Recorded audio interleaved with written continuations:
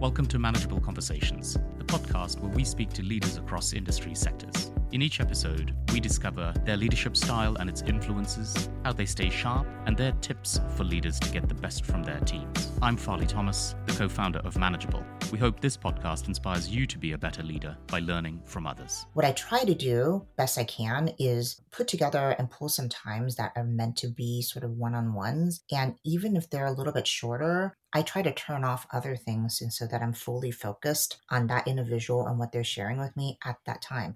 Now, let me just say that I am not always very good at that.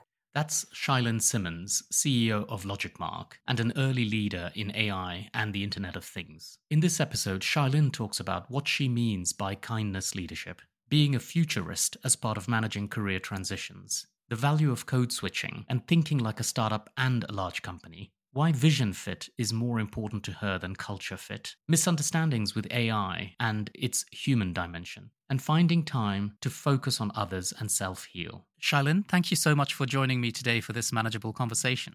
Thank you for inviting me, Farley. I'd love to start with your take on your leadership style. I've always thought of myself as somebody who is a little bit closer of an amalgamation between servant leader and something I call sort of a hodgepodge of kindness leadership. And so that means to me, the sort of amalgamation of those two things is that putting my employees, putting my customers at the center of everything that we do. My job, I've always thought as a leader, was to basically hire people way smarter than me and basically clear any boulders and issues in the path that they need to sort of get ahead on. And that's my job, right? For success, to let people do what they're extremely good at, to lead them with some level of kindness, knowing that they're human and they're fallible. And so that we don't sort of rat hole into what the problems are, but look for solutions. And so my job is the sort of boulder lifter, road clearer, and does not mean, of course, that kindness leadership does not equal weak leadership or less quantitative leadership, right? The reality is that if you don't hit the numbers, you don't hit the numbers. And that's not, your employee's not doing well there, right? Or they're not able to produce and deliver despite however roadblocks you can actually remove out of their way, then they're just not a person who can actually take that path with you, right? Nothing wrong with them, but they're just not the person that is meant to lead that path and walk that path with you as part of the team. And so I think when you look at that from that respect, that makes things a lot easier because you're always looking for the best people who is willing to go on a journey, and your job is to clear the path for them for success and always put them in the middle towards that success. Who's inspired you to be more like this, and maybe even others who've inspired you not to be like them? Tragically, have lost a mentor and sponsor and friend, a gentleman named Robert Acker.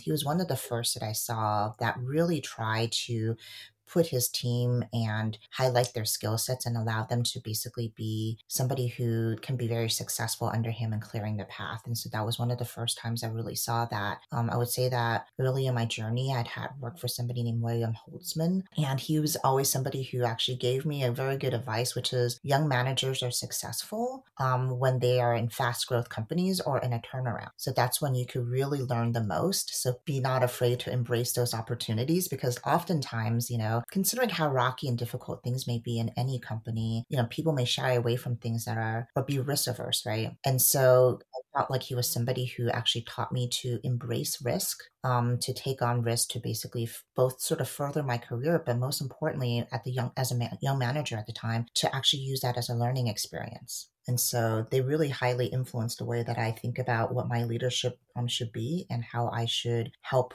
my team members think about, leadership as well.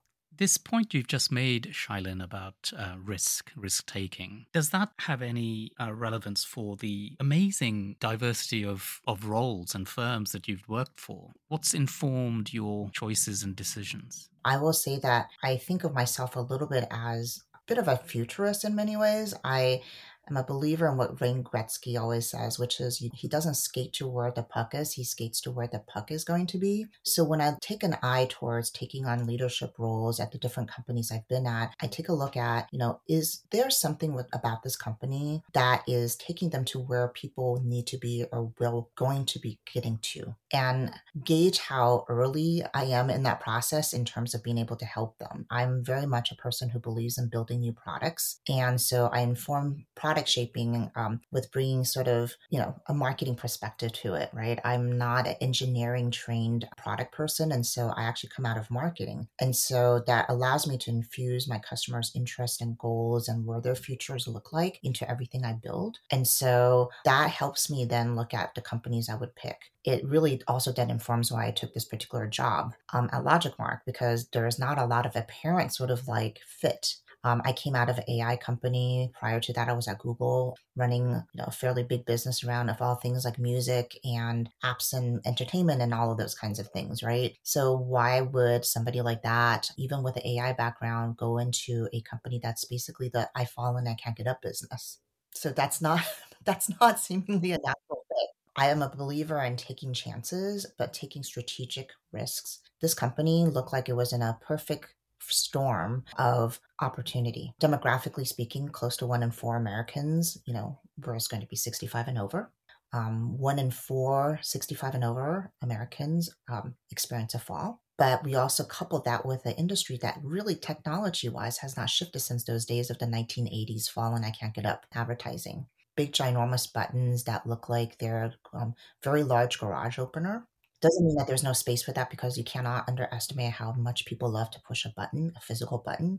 And so, I learned that like there are people who love that. And then there are people that we're going to help graduate into a more, I would call it iPhone S experience versus a Razor phone experience. Right. And you need to start that journey and help them think that way. But this is an industry that's right for that, right for disruption, because it's not technically made up usually by tech companies who are steeped in AI, looking at fall detection with a eye towards like finesse and AI, and certainly not one that is as IoT connected as it could be in a world when everything seems to be connected to a sensor, right? So you've got people who are aging, you've got people who have not innovated the industry, and then couple that with the fact that I don't know about you, Farley, but I myself am a sandwich generation person. I have kids that children. I have older family members that I need to take care of. And so that's really 1 in 3 millennials and more than half of Gen Xers. And so our expectations is that everything can happen and we can find all the data on a touch of a phone, except for helping our elderly loved ones. All of those things seem like it's a given, but it's not one that the industry really embraced. And it's because I think that there's a lot of technical concerns or lack of capabilities within the particular industry. And so that's what we're really trying to bring, that level of sensibility to a very, very, I think, market that's been static, very static market.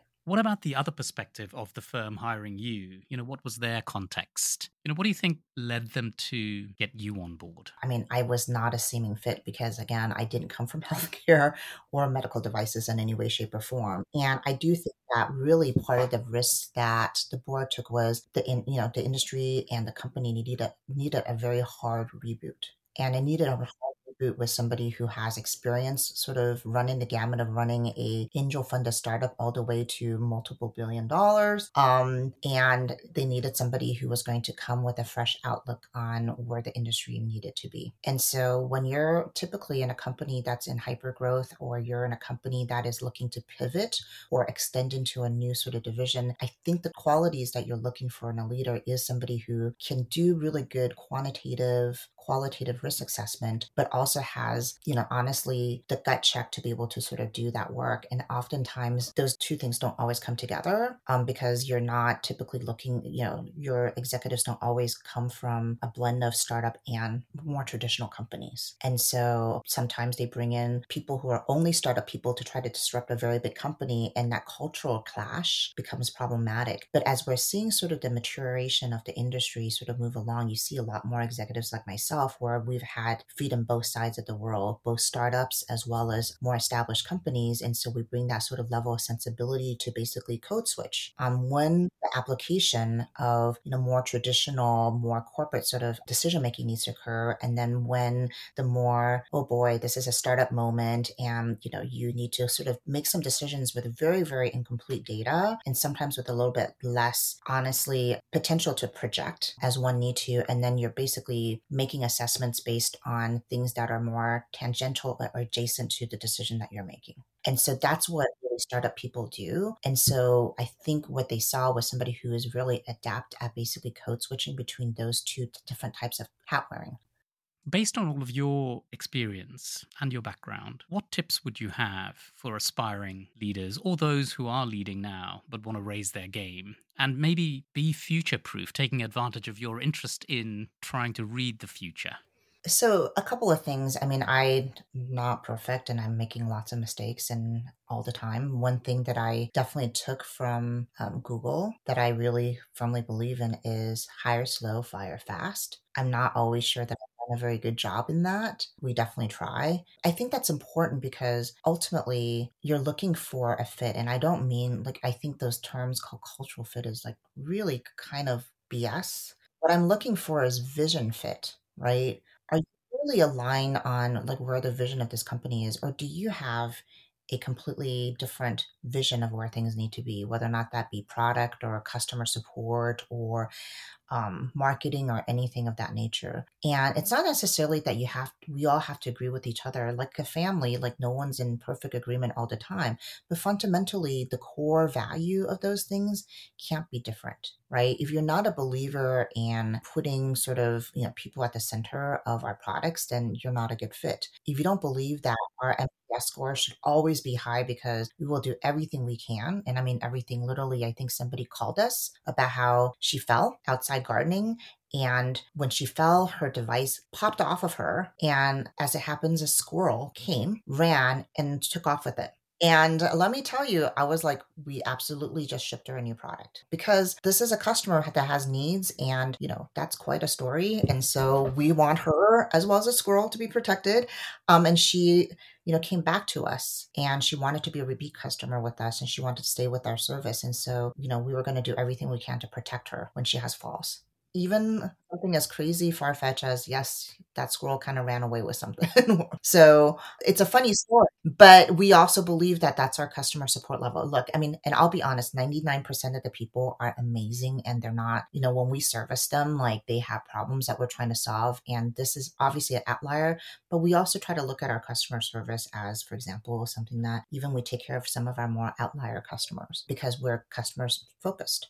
So those things are important. So if you're not aligned to that, then you're not a good fit for our company. So I think if we spend a lot of time in upfront, making sure that we're really mission aligned, dedicated, in terms of the kind of mission that we're running against with the company, then it's going to take time. And it's kind of very contrary to being a startup where you try to hire as quickly because you're trying to grow very quickly.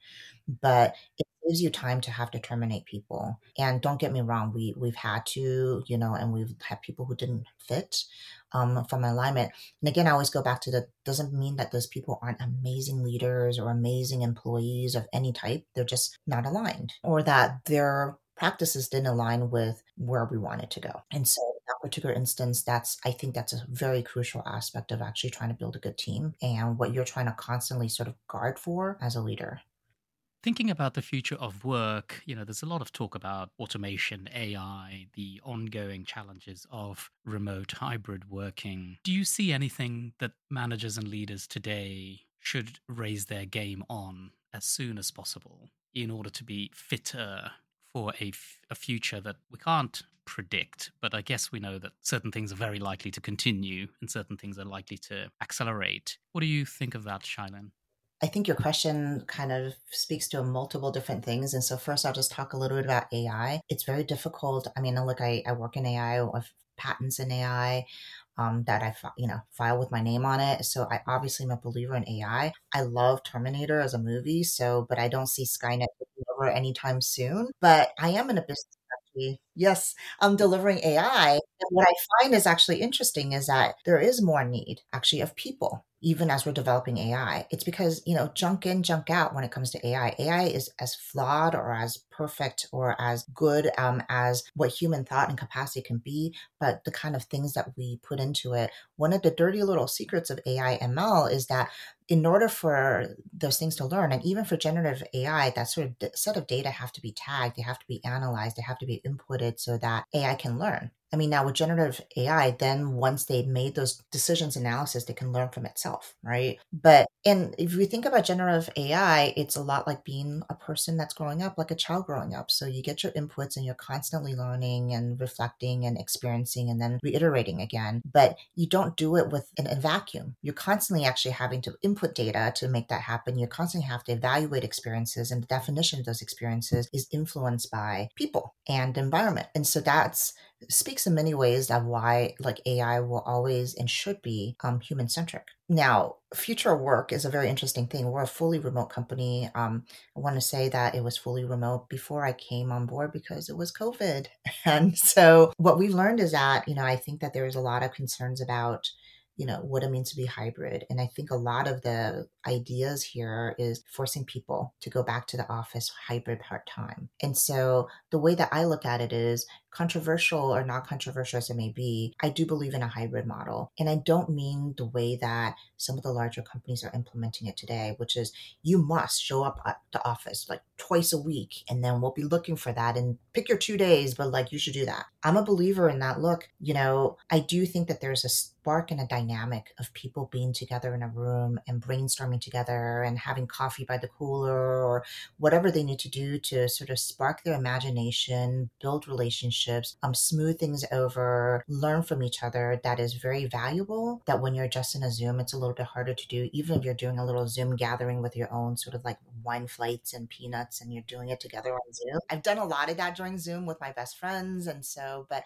that would have been more difficult had we never really met in person, right? And so for a lot of these remote companies, we're hiring people remote immediately. And so I am constantly looking for ways to, I would say, kind of try to regularly pod people together, around a focus, and then allowing them that dynamic and also some freedom of time to basically collaborate and work and think together in person. And so I like to, we try to encourage, for example, sales and marketing to all meet in Los Angeles together for 3 days, and they spend time with each other, have a sort of set of dynamics of things that they're trying to discuss and manage and solve, but also be able to spend some of that free time together and go out and have a meal together. Or I believe one of my coworkers had never been to San Francisco, so one of her fellow coworkers took her on a trolley and the Lombard Street thing and had it in and out. She's from Boston.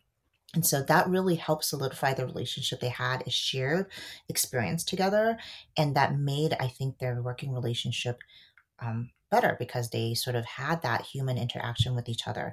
It doesn't mean that they need to show up at the office both at different times, just so people could count your faces, right? I actually would almost rather that like maybe the entire marketing team shows up together like on Tuesday and they sort of like say Tuesdays are a day, and then they show up and they can interact with each other. Or Tuesdays is a sales and marketing and we are gonna sort of make this our day together. Right.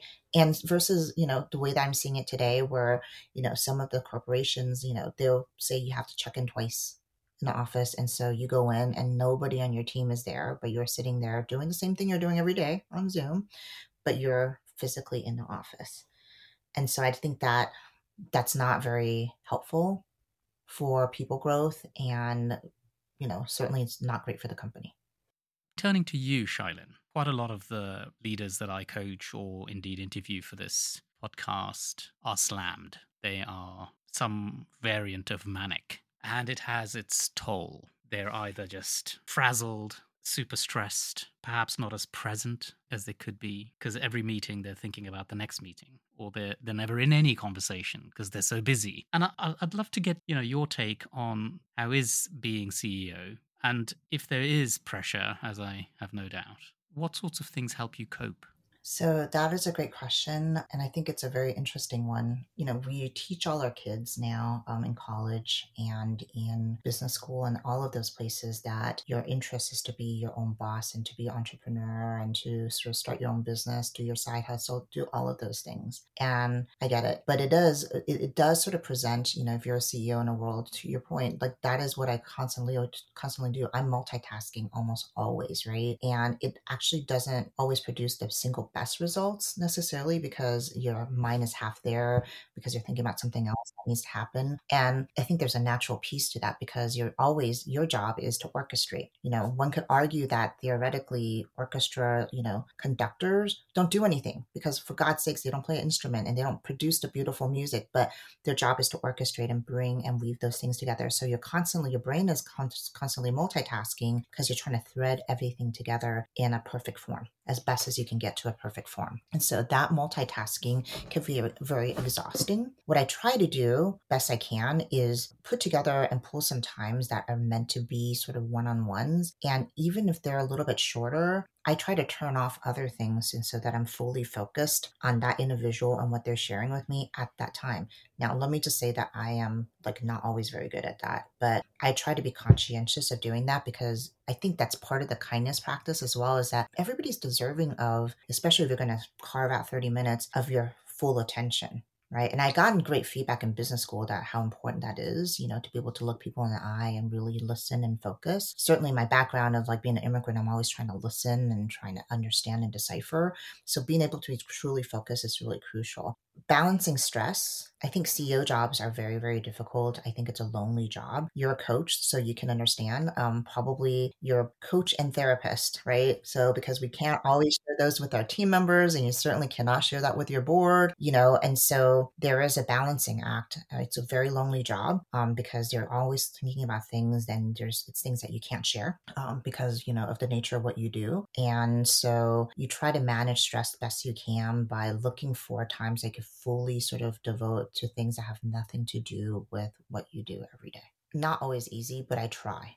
So this past what kind of semester, I took a class and I basically had been a singer in high school and loved singing. And so daughter joined a choir freshman year, and I thought, boy, I missed that creativity, the musicality, the way that it, helps you sort of be a little bit freer. So I took a class at the local community college. So 2.5 hours every Monday night, I think about nothing but something else. And it does help me heal a little bit. And I sort of really recommend people to sort of set aside some time every week to do that. And it's a balance, right? Because that 2.5 hours is time that I don't spend with my family. I don't spend it on work, but it is just for me to self-heal. It's worth every minute of it because it was important to me as a person coming up, and it was like a little hole missing. So I felt like I needed to do something different that has nothing to do, again, with tech. So just a bunch of people sitting in a room and trying to weave something pretty together.